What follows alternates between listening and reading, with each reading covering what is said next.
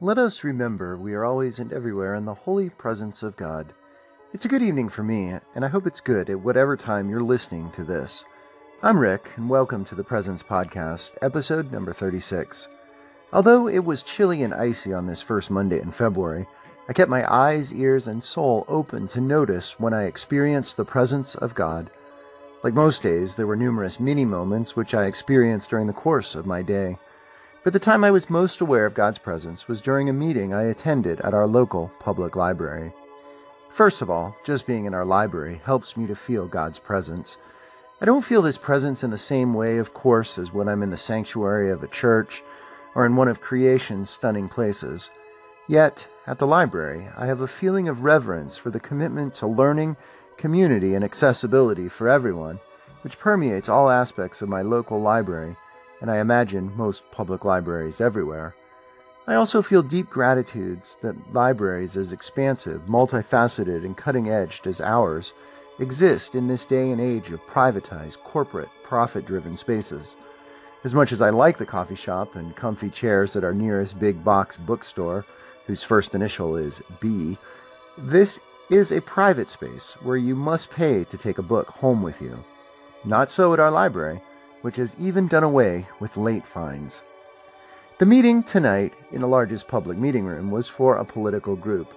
I'm trying to keep partisan politics out of this podcast, as I want this to be a safe space free of the rancor and tribalism poisoning our political discourse these days. This group is engaged in political activism, yet the abbreviation of it is WPA, with Westerville and Alliance the first and third words. Note the middle letter isn't an R or a D, as this group is committed to a political ideal rather than merely a party. The gathering tonight was to allow candidates for an open House of Representatives seat as well as state assembly and state senate seats to speak and answer questions. There was one locally well-known candidate for the House race who spoke, and he looked and sounded the part of a practiced politician. White, male, and gray-haired. I was more intrigued, though, by one of his opponents in the May primary. Male and white, yes, but in his 30s rather than 60s. I saw this candidate recently on the street of our town with some of his friends filming what turned out to be a top-notch campaign video. Although I don't usually mention names here, I'll mention his. It's John Russell, as I suggest you go and check out his video at russellforohio.com. I think he's going to do big things in this race. But the candidate presentation during which I most felt God's presence was a woman who I think is going to have a more difficult time in her race for state assembly. A retired school teacher with a passion for science and healthcare, she offered a touching explanation of why she's running. After the death of her husband by complications from kidney disease, she felt the best way to remember him was through political engagement. It's the first time she's run for office, and she has a climb ahead of her. I admire what she's doing, and I thanked her afterwards for her commitment to public service within our democracy.